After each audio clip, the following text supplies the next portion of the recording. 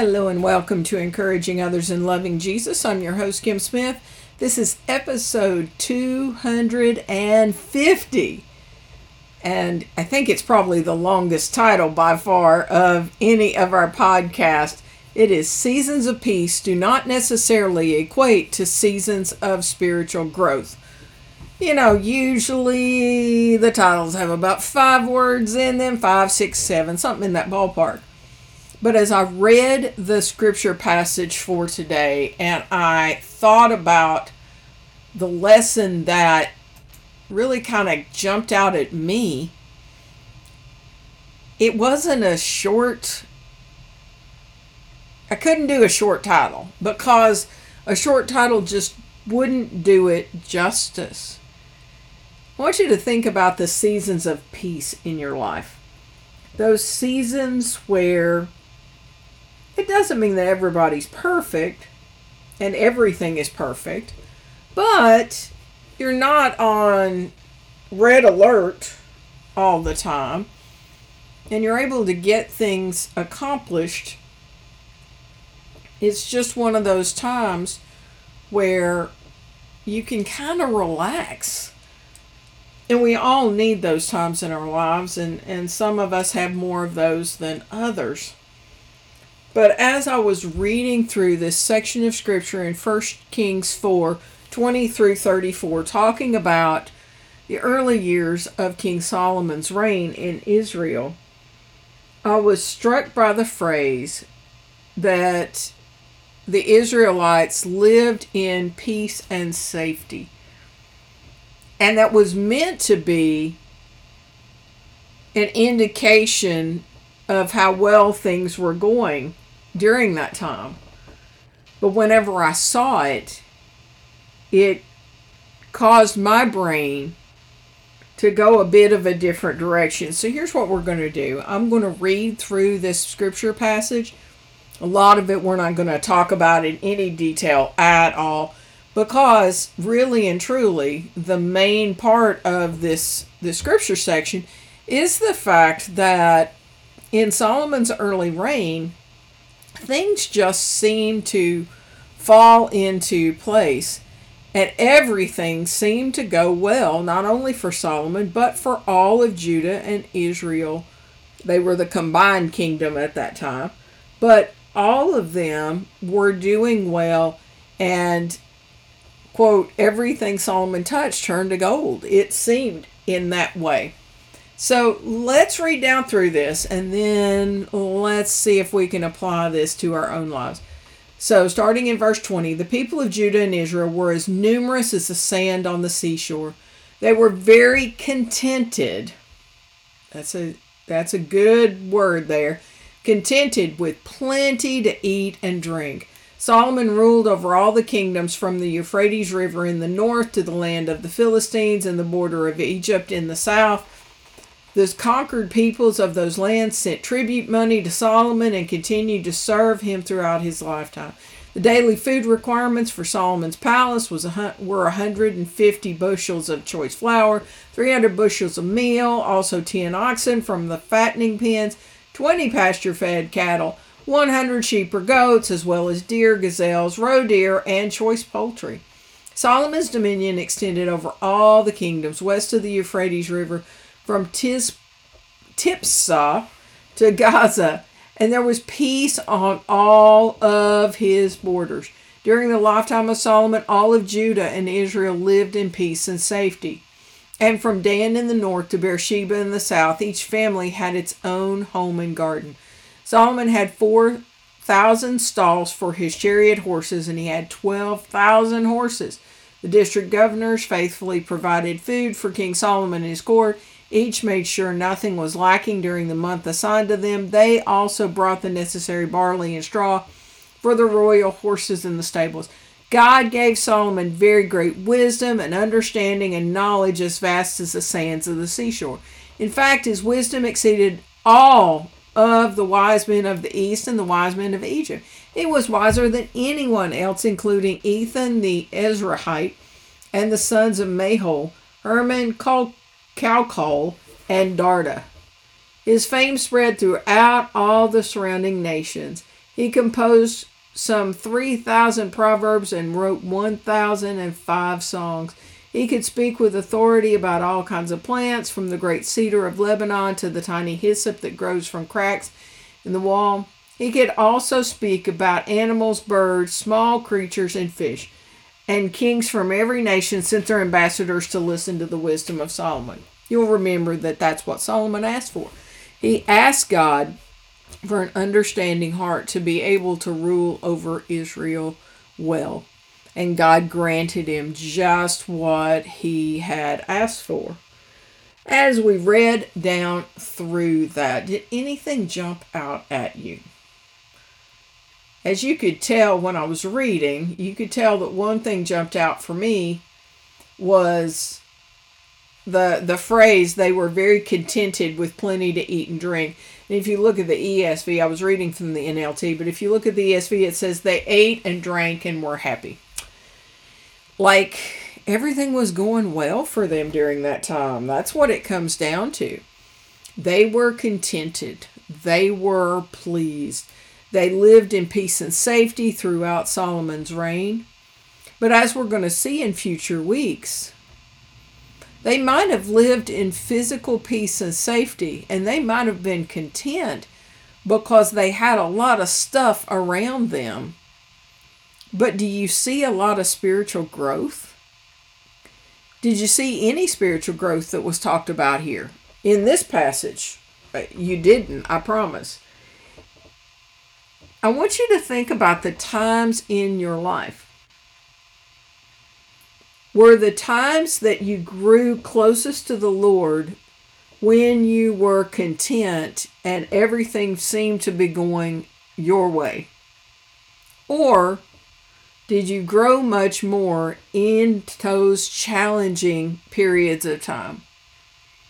I had already planned on doing this lesson, did not know I was going to record it this evening, but I was already planning, had the topic picked out, and then I got a phone call that changed the trajectory of my year. And it didn't take any time at all for my brain to go straight to this lesson, because adversity can either cause us to choose to be bitter or can make us grow. Like we can be better as a result of how we handle adversity, or we allow adversity to handle us. As I look at this season of time for Solomon and Israel, and it looks like what we call now the American dream, where they've got plenty and everything seems to be going well. And sadly, that is the dream of so many of us. We want, well, that in itself, that phrase, we want everything to go our way. We would like smooth sailing, as is often mentioned. But the thing is, smooth sailing, instead of bringing you closer to the Lord, so many times leads to destruction or leads to sliding away from the Lord, because you are just going downstream. You are not facing challenges there, and with those challenges, you're not having to depend upon the Lord to give you strength and to give you courage and to give you wisdom. I will never look at this passage again in the same way that I did before this week, because in this we see just opulence. We see that they were so very blessed, but in the midst of the blessing, we're going to see as we continue through the reign of King Solomon, and then when we get into the divided kingdom, which I have spent the last few years teaching through in my Sunday school class, I'm going to guarantee you're going to see that this wasn't a strong bunch of spiritual warriors ready to take on all the challenges of being a God follower. Absolutely not. And the kingdom just continues to go downhill. I go to the gym. I think I've mentioned this quite a bit. I think I mentioned it even last week. And one of the things that going to the gym does is, depending on what equipment you use, you go against resistance, whether it's the lifting of weights or whether it's the bike that I'm going to ride in the morning or the rowing machine that I used this morning. And the more resistance, the more difficult it's going to be, but the more it is going to challenge you, and your either muscles are going to grow or they're going to definitely become stronger. You may have more agility. There are so many benefits. But if you just go to the gym and look at the bike and go, yeah, that's going to be hard, and you don't get on it, you're not going to grow at all. And honestly, any muscle that you have is pretty much going to atrophy. I've chosen from a physical standpoint to get on the bike and to push myself. Tomorrow morning, I will be pushing myself in 30-second increments 8 times as hard as I can possibly cycle. And during that time, my body doesn't want to do that, especially when it gets hard. But I have determined to do that because I want to build strength. I want to be healthier. And I've seen such growth in the short amount of time that I've been doing this, which is at least a month and a half now. Like, I have seen the scores grow by leaps and bounds. It just amazes me. But if I just sat in a chair and I just looked at the bike, I wouldn't have resistance, but I also wouldn't have any growth. As American Christians, which I would anticipate the majority of people listening to the sound of my voice are American Christians, we can easily let what spiritual muscles we have atrophy because we want to take the path of least resistance, the path of ease, the path that doesn't hurt, the path that doesn't risk anything, the path that allows us to keep our stuff.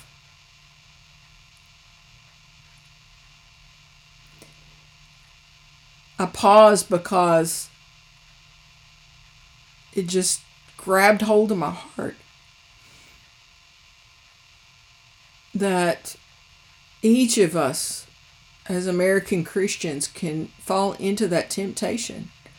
Whether we've got what is considered a lot or maybe a little by American standards, we're still rich as compared to a good portion of the world. But how about instead of praying for peace and safety and contentment, not the godly, like we should be content, as Paul said, in all circumstances. But the contentment they were experiencing was because they had everything they wanted. How about instead of praying for all of that, we pray that God would make us uncomfortable. Uncomfortable when we think about the number of people who died and will spend an eternity in hell just since you've been listening to the sound of my voice, all across the world. Wake up. Wake up and realize that challenges in life can be some of the greatest blessings to your spiritual walk. Don't try to avoid them. Don't try to tunnel under them. But just grab the Lord's hand and walk through them. Realize that when it's all said and done, what matters more than any type of season of ease is an eternity of rewards for living a life worthy of the gospel, pleasing God in every way, bearing fruit in every good work, growing in the knowledge of Him, being strengthened with all power according to His glorious might, so that we might have great endurance and patience, and joyfully give thanks to Him, for we have the opportunity to share in the inheritance in the kingdom of light. That was part of Paul's letter to the church at Colossae. And it comes spilling out of me because I memorized it many years ago. But I challenge you. The weekly assignment feature. During which seasons of life have you grown the closest to the Lord? And how? How can you change your prayer life? How can you change your focus? How can you finish well? Whether you are 22 years of age or 78. How can you finish well? How can you lean into the Lord and not aim to live out the rest of your days in comfort, but to live out the rest of your days on mission to see God's kingdom come, His will be done on earth as it is in heaven? And we'll pray for us. Dear Father, you've really taken me for quite the ride over the last few hours and definitely during this podcast. Because of the events of the day, you've caused me to really be emotional about this. And I thank you. Dear God, just as I've asked already, I pray for the situation that is facing those I love, that fits so perfectly with today's story. Because we can choose a life where everything leads to earthly contentment. And we can get to the end of our days and look back with a life full of regrets at all the missed opportunities and all the people's lives we didn't touch because we chose a life of ease. Or we can do as Joshua challenged the people to do, to choose this day whom you will serve. As for me and my house, we will serve the Lord. And with that said, serving you means sacrifice. Serving you means not trying to keep up with the Joneses. Serving you means surrendering all. Our hopes, our dreams, our finances, our talents. Knowing that you have the plan for our days. That you chose us for a purpose. And that purpose is not to live out the American dream, but to live so that all those around us see that you are sufficient. That your grace is sufficient, for your strength is made perfect in our weakness. May we choose this day to serve you and each day forward. In Jesus' name I pray. Amen. Thank you so much for tuning in. That's episode 250. It just still blows my mind. I can't even tell you how many years we've been doing this. But I know we've got an anniversary approaching coming pretty soon. You know, I just turned on the mic one day because God told me to. I was podcasting for free at that point. You still get to listen for free, but it cost me money. But God just said, do it.